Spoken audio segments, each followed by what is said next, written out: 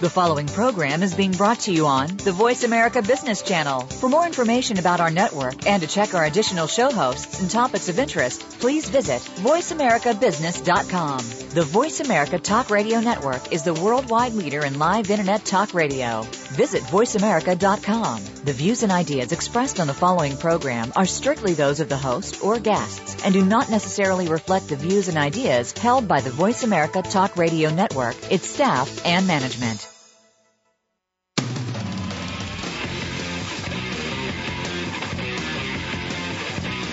Welcome to Game On Business Talk Radio with your host, Dr. D. Anthony Miles.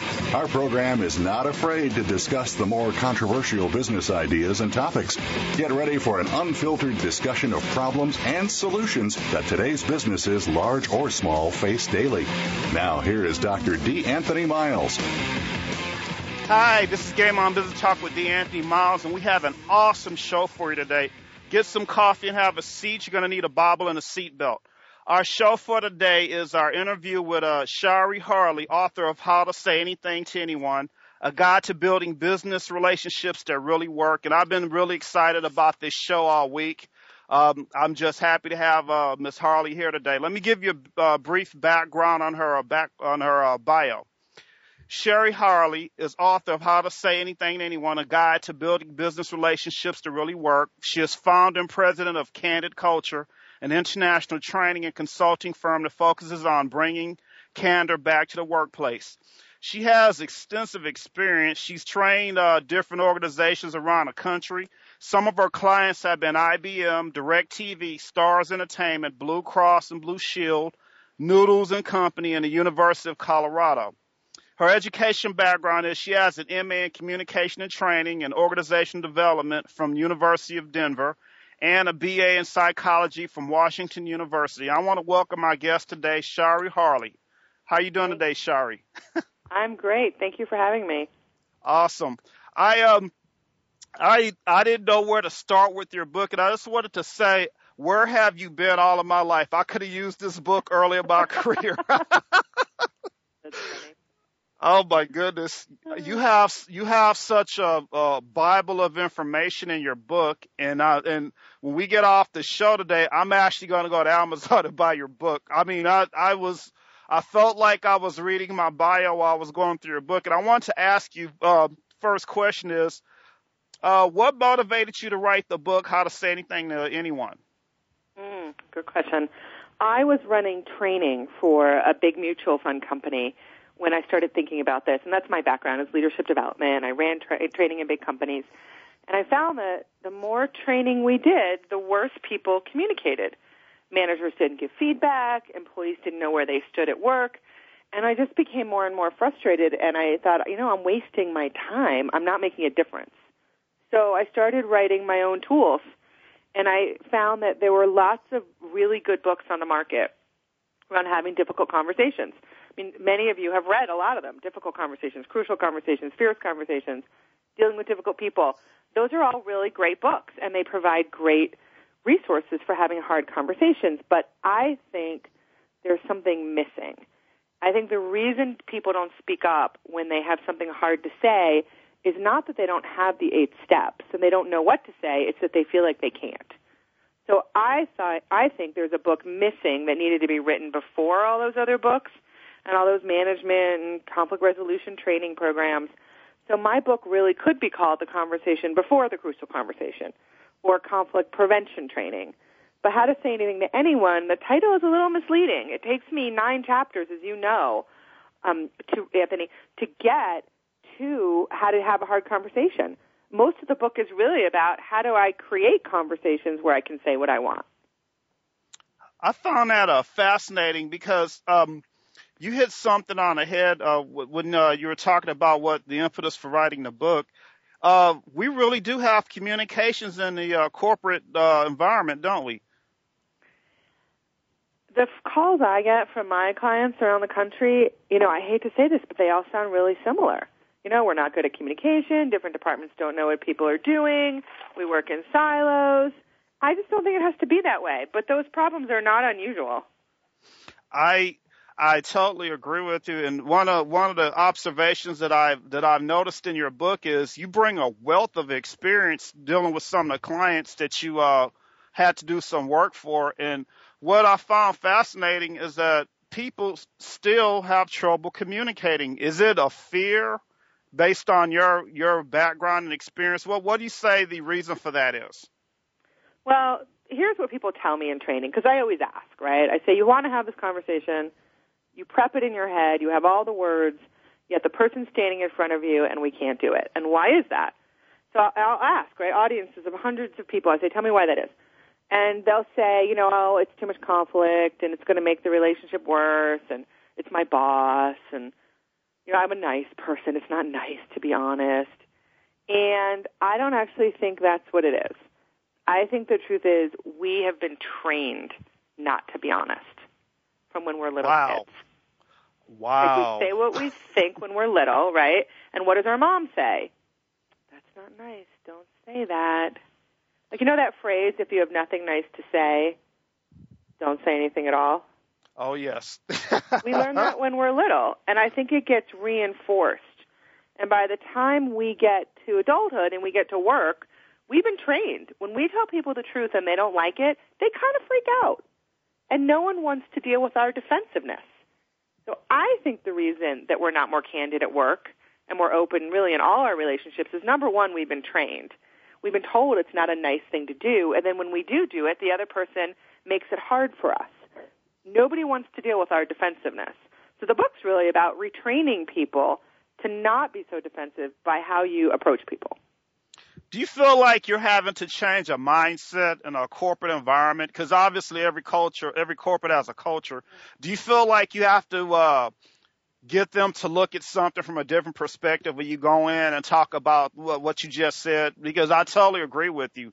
I think society makes people not be frank or not have candor. And what's your opinion on that? I think we are retraining people and we are changing a mindset. One of the slides I typically show when I do training, and it's huge font, it says, when you tell someone the truth, you do them a favor. And we have it that it's not the case. But I think we don't often have the relationship present to tell the truth. So we feel like we can't say anything. But yes, to answer your question, I think people really need to change the way they think about this. Rather than avoid it, see that you're doing people a favor. But if you don't have enough of a connection with people and can't tell the truth, well then, it's going to be really hard. You just made me think of something, in my career, and I love your background. We seem to be kindred spirits.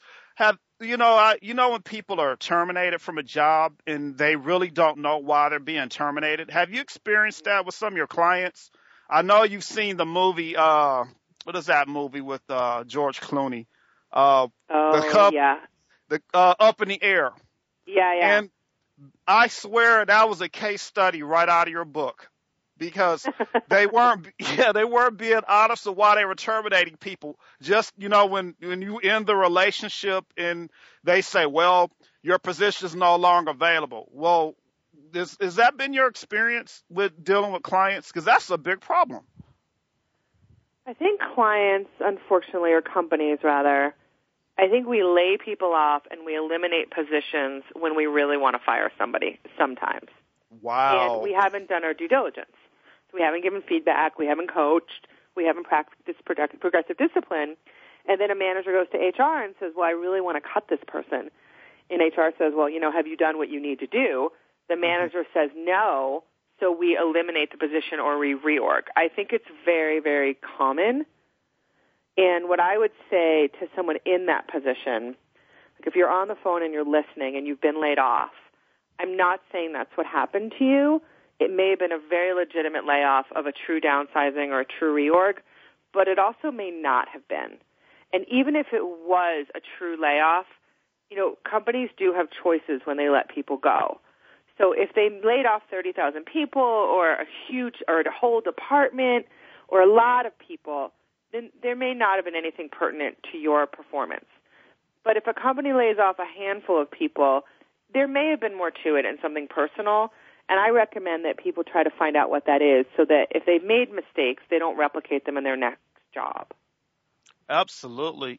Because, terminating people is not as easy as they make it look like on The Apprentice. That's some psychological warfare that's involved. Would you agree on that? Yeah, I agree. I think a lot of employees in this country are very, very afraid of being fired. And as a result, I think one of the consequences of that fear is we don't speak up. So we say, I'm not going to make waves, I'm not going to say what I really think because I'm going to get fired or I'm going to get marginalized. To be honest, I don't think that's true. I think it's very hard to get fired in this country. And for the people listening who are saying, well, I was fired, it's not that hard, companies are not so, casual about firing people because they're afraid of being sued. So absolutely. I would be less afraid of being fired because you spoke up and more afraid of being fired because you were in the wrong job or maybe were not doing your best work. I always say, when you fire an employee, did you really give the employee a chance to do their job? Did you give them a chance to prove themselves? And that goes back to your book. Was the manager candor? Was the manager frank with that employee? But Shari, we got to take a quick break. This is Game On Business Talk. We'll be right back.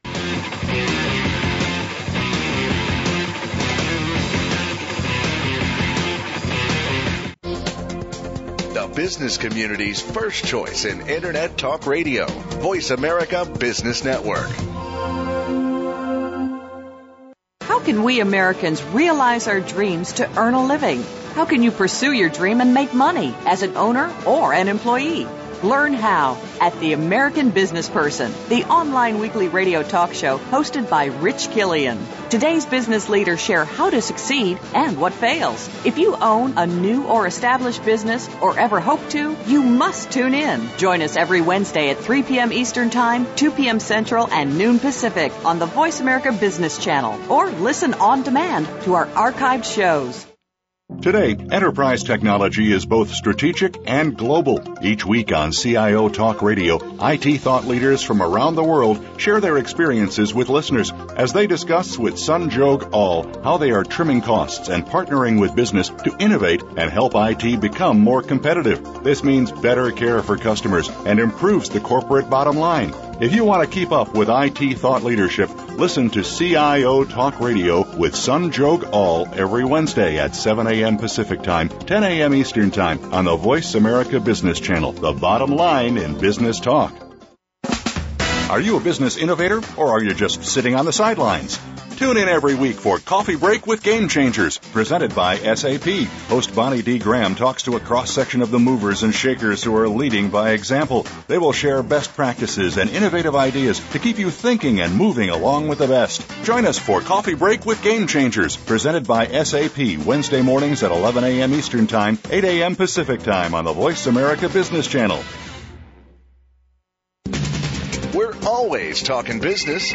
Talk to an expert. Call now toll free 866-472-5790. That's 866-472-5790. Voice America Business Network.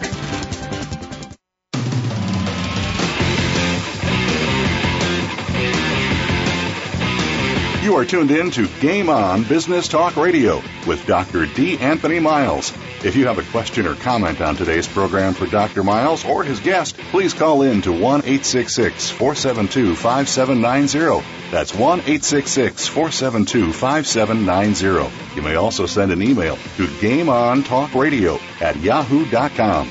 Now, back to the program. Hi, we're back. This is Game On Business Talk with D. Anthony Miles, and we're going to continue our discussion with our guest today, Shari Harley, author of How to Say Anything to Anyone, a guide to building business relationships that really work. And Shari, I wanted to ask you, I was looking at chapter 5, and it was very fascinating to me. And the title of the chapter is Managing Up with Candor. And that seems to be a new buzzword in the corporate environment, managing people above you. And I wanted to ask you, you had a statement in the chapter that just really, really resonated with me.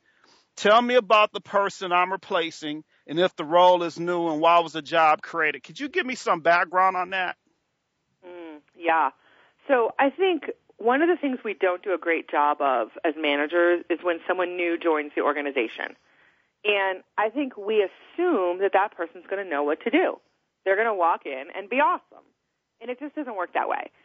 I'm fond of something I call name the game, which is really just say whatever has happened in the past, say what you're thinking, say your concerns, say the things other people won't, but set really clear expectations as to what the person needs to do, but also what are they walking into. So tell me about the person I'm replacing. Were they loved or were they loathed? Do I have to recover from mistakes they made, or am I going to have to be super sparkly personality-wise because everybody loved that person? You know, what do they get done? What do they not get done? Companies are very slow to add to headcount. They're careful about their cost because the highest cost in any company is headcount. So if a company adds a position that's new, well, that's a really big deal. So why would that be? Why are we doing it now, not 6 months ago or 6 months from now? You know, then I would ask the question, what do I need to get done in the first 30, 60, and 90 days? Now, some of you may be listening saying, well, I shouldn't have to ask my boss any of that. He or she should tell me those things. That's true, but if he or she doesn't, you still need to know. So I'm fond of managing your boss and getting what you need by asking a lot of questions. Oh, so true, so true. And another part of chapter 5 that resonated with me is your job is to make your boss look good. And to piggyback on the last statement that you made, a lot of times in situations, and I know that you've seen this in your consulting work with some of your clients, your boss isn't going to give you a roadmap for success when they bring you in. They expect you to come in and hit the ground running.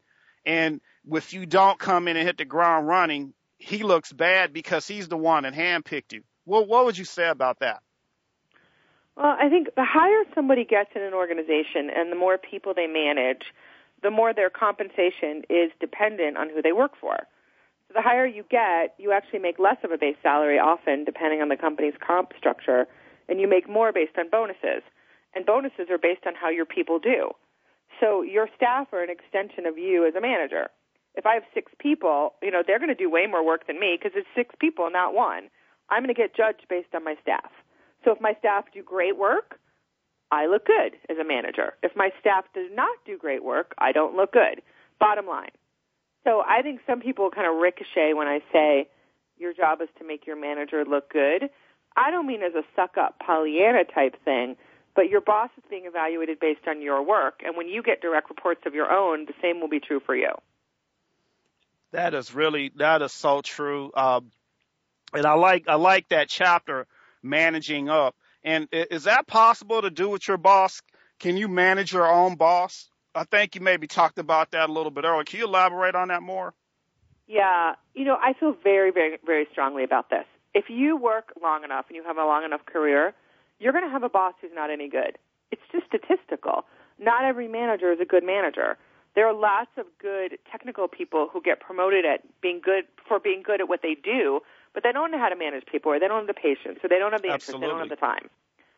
If you want your career to go well, you cannot wait for your boss to give you the feedback and the recognition you need.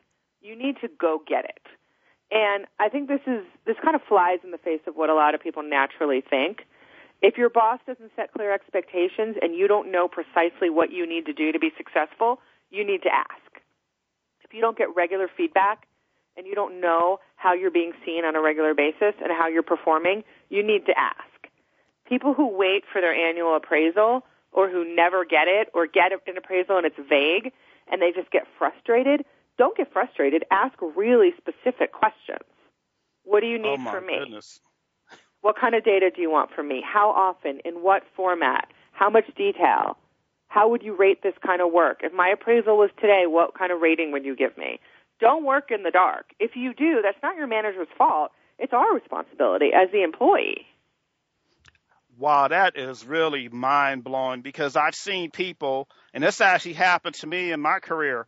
They never tell you anything during the year, and then you go to the death sentence, which is your appraisal, and then this guy is bringing up or writing, they have written notes about things that you screwed up on and never said anything to you. And I didn't know if they were using the appraisal system to not give you a raise or to screw you out of a raise. But do you think that's another component of it? Not having a candor with an employee that's not performing up to their to the manager's expectations? Do you? I mean, I'm sorry, go ahead. Go ahead. Go ahead. I don't think any of that's malicious.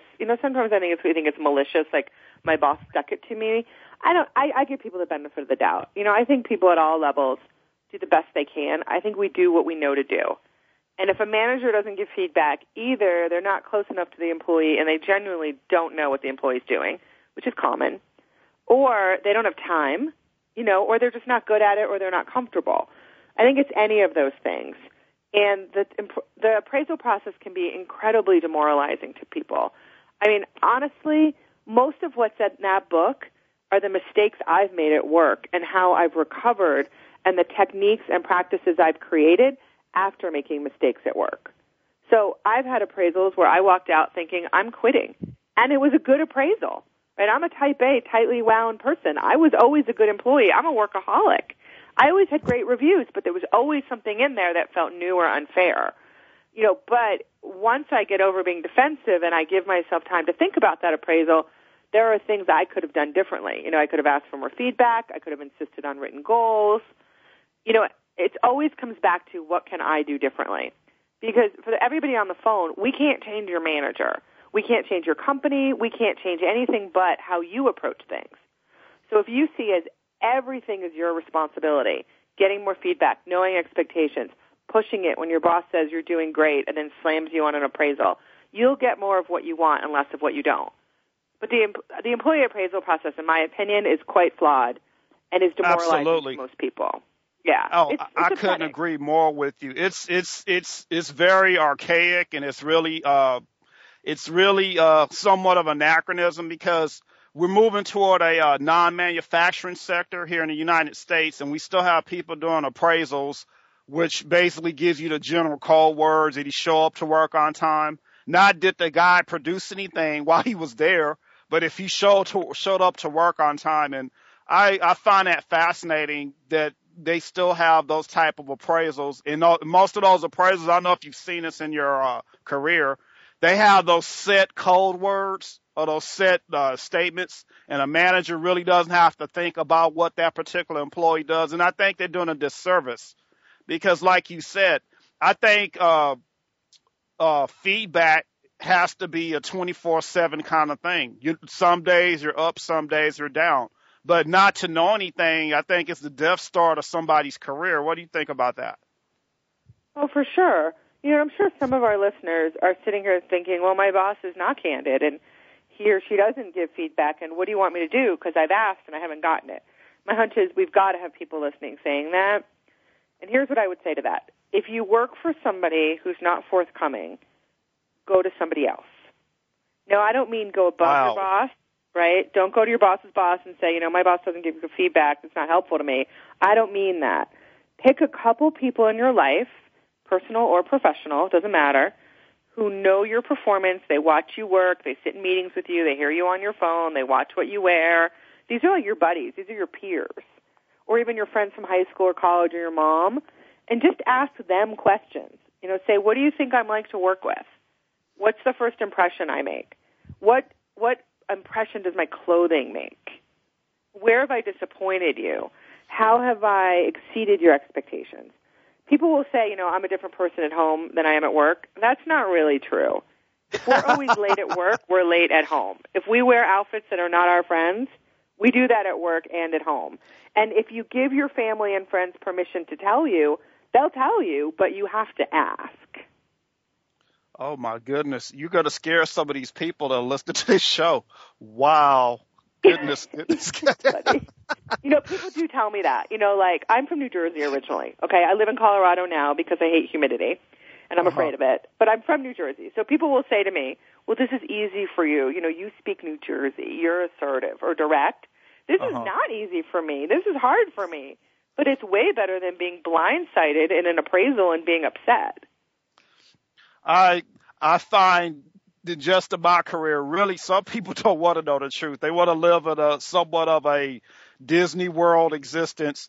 It's not good until I think it's good, but that's really, I would say, self-absorbed because you're not going to be on every day you go on to work, and you're not going to mystify people every day. And having candor kind of eliminates people from being who they think they are, because how you see yourself and how your coworkers see you is totally different perceptions. Is that correct? Correct. I think that's why mirrors exist, right? Like the analogy I always give is you go shopping, and I think more women may relate to this than men. Go shopping, you buy an outfit you think looks awesome.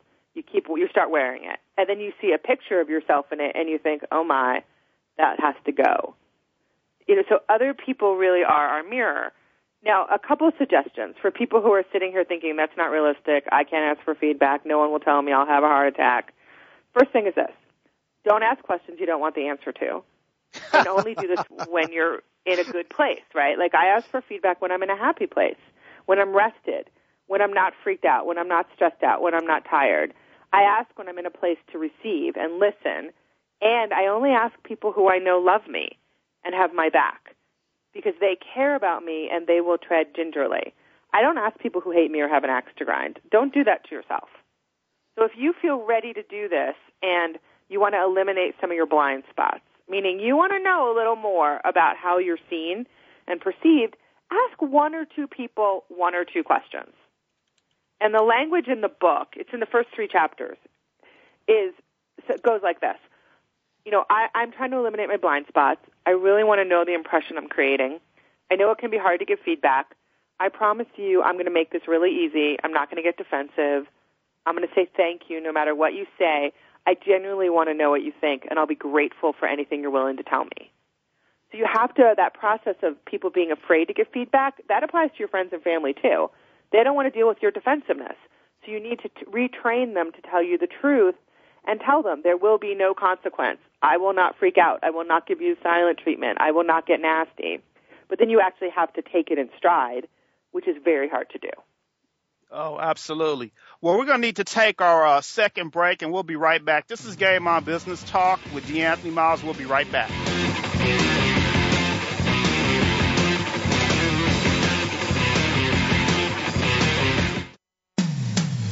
When it comes to business, you'll find the experts here. Voice America Business Network. If you currently or aspire to serve on a board or work in a leadership capacity for or with a public or nonprofit organization, where can you turn to get the best advice and practices? How about Leadership Matters with Dr. Cheryl G. and Jenny Frumer?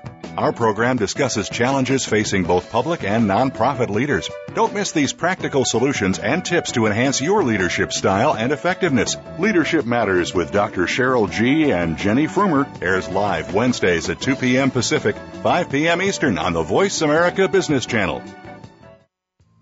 Are you feeling slammed and suckered in today's stock market? If so, then you need to tune in to Profitable Investing with Jordan Kimmel. Every Thursday at 8 a.m. Pacific Time, Jordan Kimmel will train you in what you can do to beat up the big boys on Wall Street, as well as share his secrets to success so that you can buy and sell like a profit-pumping pro. Grab the bull market by the horns and listen to Profitable Investing with Jordan Kimmel. Every Thursday at 8 a.m. Pacific Time, right here on the Bottom Line in Business Talk, Voice America Business. When it comes to business, you'll find the experts here. Voice America Business Network.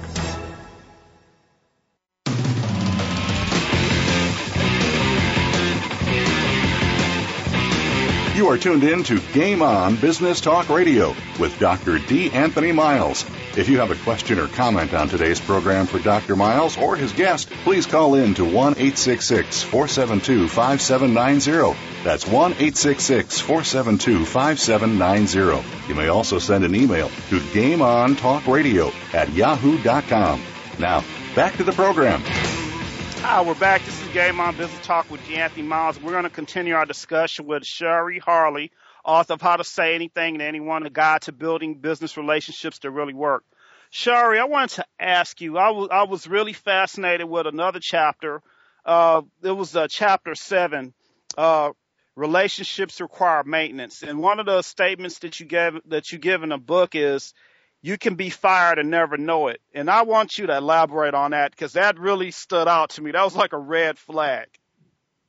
Okay, I'll give listeners an example. So I got a phone call from a call center, and the person who called me said, we want you to come in and train our phone reps how to do training. because my phone reps are going to take over customer service training for new hire call center reps. And I know this company really well. They have a big training department. And I said, help me understand, why are you calling me and why are you having your phone reps do training? You have a training department. And the manager said to me, well, my boss doesn't think the training department is any good, and she thinks we can do it better ourselves. And that happens all the time. I mean, think about you. If you don't like the answer you get from purchasing, or IT doesn't make time for you, or marketing doesn't do good work, we go around people. Everybody knows the people in a company who either aren't any good, aren't helpful, are difficult, are crazy makers. You work around those people. And what I tell the people I work with, in the corporations around the country is, I don't want that to be you. I don't want you to be worked around and not know it, because it will be the end of your career in that company. Wow. Kid, it's like you can't believe we spent all of this money hiring and training people, and we still fall short of communication. That's what I find fascinating. I mean, you can be fired and never know it. Wow. Oh my goodness. Also, I like the chick. I'm sorry. I'm sorry. Go ahead.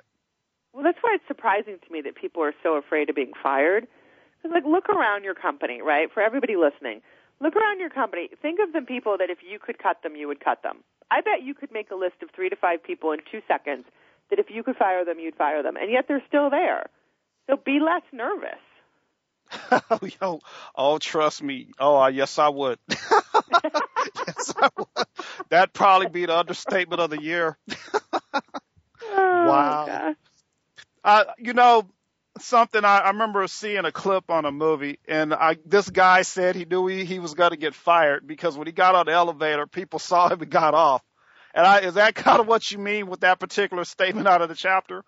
The end is imminent. Is that what you mean? I worked with a guy who one of his buddies called him at work and said, hey, are you still there? And his friend said, yeah, what do you mean? He said, I saw your job posted on Career Builder. Ouch. That's how this guy found out he was going to get cut, because the company was hiring as a replacement before they cut him because they didn't want to have a gap. That's actually not unusual. Wow. Oh, wow. Goodness. So, I'll throw it back to the listeners is, yeah, that's a travesty, and it shouldn't happen, but it happens all the time. So make it easy to tell you the truth. Don't let that happen to you. Ask for feedback. Promise you'll take it graciously. Say thank you, even if you want to freak out in the moment. And if you don't get the feedback you need, ask somebody else. But you need to take control of your career. Absolutely. And I think you raised an interesting point, because really, if you have people working for you and you don't tell them the truth, it's more long-term damage than what you think, because if you don't tell people what they're not doing right or what they're not doing wrong or whatever the case may be, then does not make a bad reflection on you as a manager and a leader, because you didn't give the person the tools to be successful, because you never had the come to Jesus meeting with them. How do you feel about that? I think it certainly doesn't reflect well on a manager. I think the managers who people really want to work for and will work hard to get on their team are the people who are both good to work for because they give opportunities, they create challenges, but they're also honest with their employees. Like, as hard as it is to hear you're not cutting it and nobody wants to hear it, people do genuinely want to know. So I would say to the managers on the phone, being a good manager requires courage and some time, right? Those two things. And if you're having a hard time giving your employees feedback, here's where I would start. I'd say to your employees as a manager, hey, listen, my job as your manager is to help you get where you want to go in your career. And that may be here at this company, and it may not be, and that's okay. As a result, I'm going to be giving you feedback, because if I don't give you candid, regular feedback, I'm not useful to you. Some of that feedback is going to be positive, and some of it's not. But I want you to know that if I give you feedback that's negative, it's always because I have your back. It's never to criticize or judge you or make you feel small. It's because if I'm not honest, I'm not helpful. So please take my feedback in the spirit it's intended. I don't think most managers start their relationships like that. So when a hard situation comes up, it's very difficult to speak up. So I suggest everybody who's listening goes backwards and go back and say that to your employees. Hey, listen, I haven't been giving you enough feedback. I know I need to give you more to be helpful to you. I'm going to give you more. Here's why. It's not because you're not doing great work. No, that's an excellent point. And I was going to say, and I'm not sure if you have at-will employment legislation in the state where you live. And I think at-will employment kind of circumvents that, because it's like, oh, well, I can just let this person go and I don't have to be clear with them. So that gets me off the hook. I mean, how do you feel about that? At-will employment, has been around a long time, and it's true in most states. This thing of I have a job for life and I have a contract, that just doesn't really exist anymore. People Absolutely. can cut you at any time, but we can cut them too. Employment's a two-way street. You can say to your company, like the same way a company can cut you, we can go to our company and say, I don't want to work here anymore, and today's my last day. If employment wasn't at will, we wouldn't get to do that either. Oh, absolutely. So it's a double-edged sword. I mean, how do you feel about exit interviews? Because I think those are missed opportunities with companies, asking why the employee is leaving if that's the case. And I don't know why, because I think your book just lays that out. Why don't more companies have exit interviews so everybody can be clear about what the reasons are? How do you feel about that? I would prefer that exit interviews are done regularly, way before an employee decides to leave. So we wait until it's too late to make a difference with that person, and then we don't trust what they say in an exit interview because they're sour and they're leaving. I would say if you do exit interviews, keep doing them. Many employees are not honest because they're afraid it'll come back to bite them later and they won't get a good reference. I would prefer companies back up that process and a couple times a year reach out to maybe 10% of your population, and maybe it's random, different levels, different titles, and just ask the questions that you ask in an exit interview so that you're not surprised by unnecessary turnover. I think that's an excellent point. I couldn't agree more with that. Shari, I want to ask you, in another great chapter that I found fascinating is Chapter 8 is Can I Trust You? And you make a statement in there, and you say relationship killer number 4, withholding information. Can you elaborate on that? Yeah. I think companies need to trust their employees more. And there's a lot of research on what makes an employee stay with a company and stay engaged doing their best work. And one of those things is leadership transparency. Do I know what's really happening in our company financially? Do I know how we make money? Do I know what customers we're bringing in and who's fired us? Do I know the feedback we're getting in the business community? Employees really want to know. Like, they want to know, how's the company doing? And sometimes I think leadership either doesn't think employees care or doesn't think it's appropriate to share that information. I think that's a missed opportunity. The more you share with your employees about what's really happening in the business, the more committed and loyal they'll be. I find that fascinating that obviously for security reasons, you can't be transparent with some things, but right. Do you just think that withholding information is somewhat of a management philosophy that's probably outdated, the us and them, if it's not a unionized company? Because if it's us and them, I'm only going to give you information on a as needed basis, as opposed to someone that really needs information. And I recall doing a show on workplace bullying, and I find a lot of correlation to this. Strategically withholding information and using information like kind of the J. Edgar Hoover thing. I'm going to use information at the opportune time to bring the demise of someone who I feel is a competitor. And I think that's you raised an interesting point in terms of withholding information. It doesn't help withholding information. Is that the gist of what you're saying? I don't think it's that malicious. I don't think most leaders are malicious. I think it's more of either an oversight or a lack of time, or probably really more so is, we're on a need-to-know basis. Not everybody needs to know. So I don't think it's any conspiracy. I give people the benefit of the doubt. But I do think that managers and leaders need to consider that sharing some information with a wider audience would actually give them a return on their investment. Now, you can't talk about performance, individual performance, people's performance for sure. You don't want to talk about mergers and acquisitions before it's appropriate or an IPO. But I think, if people really looked at the stuff they don't share, the information they don't share, I think there's actually very little of it that would be inappropriate to share. Oh, goodness. You're going to scare a lot of managers with this show today. I think managers want more data, too.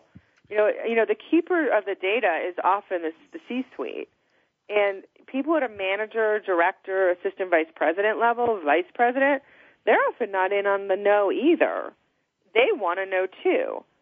So, I think for leaders, what I would suggest for anyone who's listening to this going, that's unrealistic or that's scary or that would never work here, try one little thing. Have one town hall meeting, one quarter, and give some financial data that you think is appropriate. Take employee questions and see what kind of feedback you get after the meeting, and then decide if you want to do it again. Oh, I'm fond of try one small thing. Awesome. Well, we're going to need to take our last break. This is Game On Business Talk with D'Anthony Miles. We'll be right back.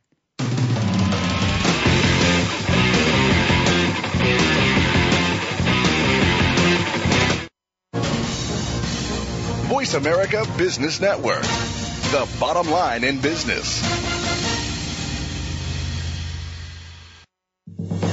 If you want to know about investing in emerging and frontier markets, or if you have experience in this field but still need to know more, tune in to Emerging and Frontier Markets Investing with Gavin Graham. Gavin explores news, current trends, and insights about both categories of investing. His guest experts, along with his own knowledge, will help you stay above the line when it comes to growth potential, whether in funds or equities. He will look at what to invest in and avoid. Tune in to Emerging and Frontier Markets Investing with Gavin Graham every Wednesday at 9 a.m. Eastern Time, 6 a.m. Pacific Time on the Voice America Business Channel.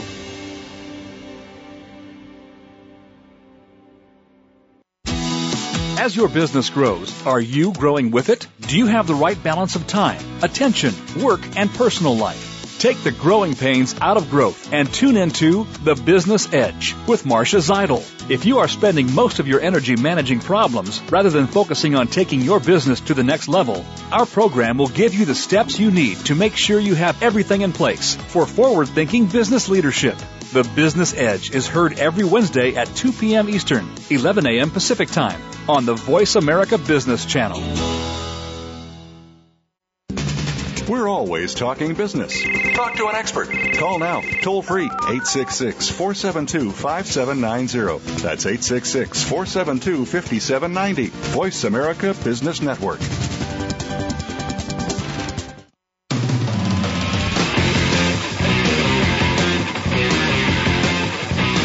You are tuned in to Game On Business Talk Radio with Dr. D. Anthony Miles.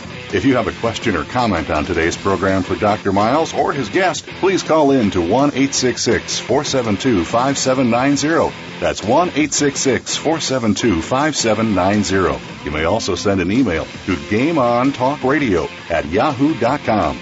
Now, back to the program. Hi, we're back. This is Game On Business Talk with D'Anthony Miles, and we have our guest author, Shari Harley, How to Say Anything to Anyone, a guide to building business relationships that really work. And Shari, I wanted to ask you, I was looking at chapter 13, and I want to tell you, I saw Joe Friday on this one.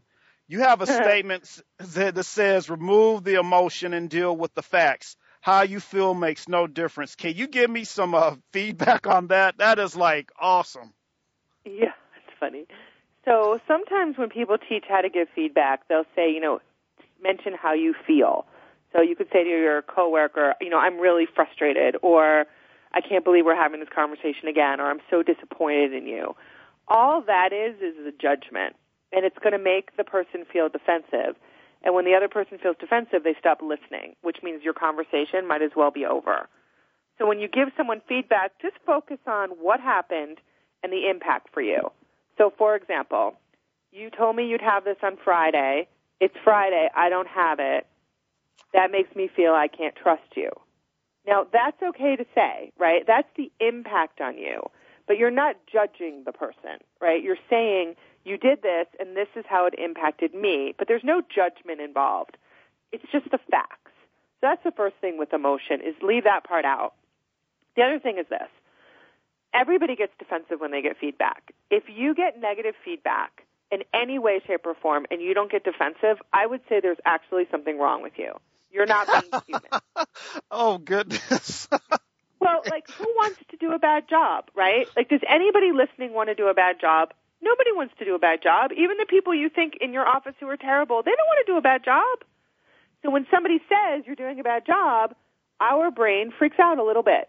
And that's how we're wired. It's an act of self-preservation. It's kind of like if you're driving and you hit the person in front of you hits their brakes and stops short. Unless you're texting, you're going to hit your brakes too. So it's just a reflex, and so is getting defensive. So everybody is different when they get defensive. Some people yell, and some people turn red, and some people leave the room, and some people cry. The problem with the emotion, it's not that you can't bring your emotion to work. The problem is other people don't know how to deal with your emotion, and they're afraid of it. So because of that, they'll avoid giving you feedback if they know you get emotional. If they avoid giving you feedback, you're no longer running your career. You're in the dark, which we've been talking about. Do you think that's a trend? People just giving the facts, or that's something that they have to learn? Because you back that statement up with another powerful statement. If you're really worried about their feelings, you'll be direct. And that just stopped me cold in my tracks. Huh. Really, can people handle the truth? Because some people know the truth, and some people can't handle the truth. And what you talk about with facts and emotions is just really resonated with me, that part of the book. How do you feel about that? I'll give you an example. Yeah, it's interesting. I'll give you an example. So I was on the phone with an HR manager this morning. Her company asked me to make a video for them to give to all their managers via their intranet site on how to give hard feedback. So I said, okay, I'm going to show people via the video how to give hard feedback. Send me some examples as to what you want me to cover. Like, what issues are you having in the workplace that you want me to teach? So she sends me this list, right? And everything on it was super vague. Well, we want you to address lack of teamwork and bad communication and bad attitude. Now, none of that is feedback. I call that Captain Crunch, right? It's sweet and delicious, has no nutrients. There's no data there. So your question was being specific, right? Yes. Yeah, okay. So do people want to know the truth? So here's the thing. Most of the feedback we get, I'll call garbage. We'll say, I just think you were really inappropriate in that meeting, or you're dressing inappropriately. That's not feedback. The person's going to go, well, what do you mean? I'm not inappropriate. What does that mean to you? Inappropriate means different things to different people. You haven't actually given any feedback yet. All you've done is throw out this vague term that's going to result in someone's defensiveness because they can't get their arms around inappropriate. It doesn't mean anything. So you have to say, well, you walked into the meeting late, then you asked someone to start the meeting over because you missed stuff, you wanted a refresher, then you whipped out your phone and you sent an email, which was inappropriate in the meeting. So you can say the word inappropriate, but you have to give the behavior of what the person did. For the most part, we don't do that with feedback. We're very vague. And then we're surprised that someone's defensive and doesn't change their behavior. Well, don't be surprised. You're not going to see any behavior change when you're that vague. That is so true. That's like a manager coming into a sales meeting and telling his team, we need to get sales up 5%, but he doesn't develop a strategy or a tactic how to do that. Would you agree with that? Yeah, it's a good example. Wow. Yeah, people are doing the best they can. I believe that. If you want them to do something different, you need to tell them what to do. So in chapters 9, 10, and 11 of the book, I talk about feedback. And it's one of those chapters. I think it's chapter 10. I give a feedback formula. It's 8 steps. And steps 6 and 7 are, here's my suggestion of what you should do next. Step 7 is, are you willing to do that? So most feedback stops at what I call step 4. We say, here's what happened, here was the impact, no, go forth and do it differently. Well, if they knew what to do, they would have already done it. You need to give them an option or help them find one. And for the most part, we don't do that. So feedback is also a little bit of coaching. Right? Like you say to someone, that outfit's not your friend. Well, tell them what to do. Buy something that fits better, and it's too short, or it's too long, or it's too tight, and that color is not your friend. Shari, don't wear you're going to yellow. get a lot of husbands in trouble. You know that, right? Yeah. You're going to get a lot of husbands in trouble because they're going to listen to you on this show. They're going to go implement this, and they're going to get their heads handed to them. Well, I think, let's say your wife says, do I look fat in these pants, right? Everyone knows this joke. Do I look fat in these pants? Maybe an appropriate answer would be, I think we should go shopping and try a bunch of things on, and let's look at it together and talk about what looks good on you. Not, you look fat in these pants. Because even if she knows you're right, she's going to get defensive. Nobody wants to be told she looks fat in those pants. Plus, here's the thing. She already knows she looks fat in those pants, or she wouldn't have asked. Goodness. Oh, my now goodness. We're on a tangent. You are terrible. I do love this topic, though. My favorite thing is telling someone either that they smell or that they have cleavage showing at work.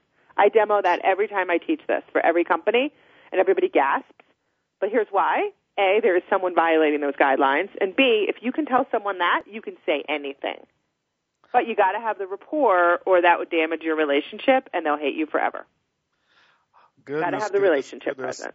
If I just offended anybody, I apologize.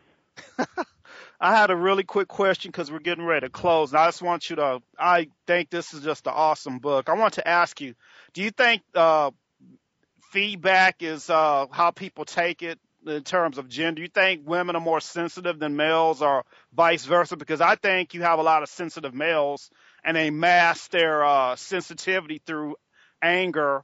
And not necessarily, if you hurt their feelings, they don't come out and say you hurt their feelings, so they manifest that in a different way. Do you think giving negative feedback affects people by gender? Do you think that's the case? I don't. I agree with you. I think men and women are both equally sensitive, and the way they get defensive looks a little different. But the men I give feedback to often are just as upset as women. I think there's no difference. I think it's a human thing. Oh, awesome. Well, that's our show for today. I want to thank you, Shari Harley, for being part of our show. And you need to pick up her book, How to Say Anything to Anyone, A Guide to Building Business Relationships That Really Work. And I want to thank you so much for being part of our show today. I hope my listeners get their money's worth today, and I hope your sales quadruple on Amazon.com because this is an awesome book. Thank you so much, Shari. Thank you for having me. Have a good rest of the day. Thank you. I'm going to leave us with a quote for the week, and I think you'll find this pretty appropriate. Never ask a barber if you need a haircut. Warren Buffett.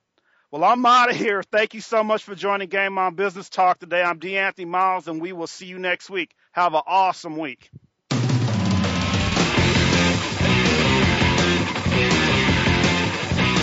Thank you again for listening to Game On Business Talk Radio. Please join your host, Dr. D. Anthony Miles, again next Wednesday at 9 a.m. Pacific Time and 12 noon Eastern Time on the Voice America Business Channel. We'll engage in more unique and exciting discussion topics then.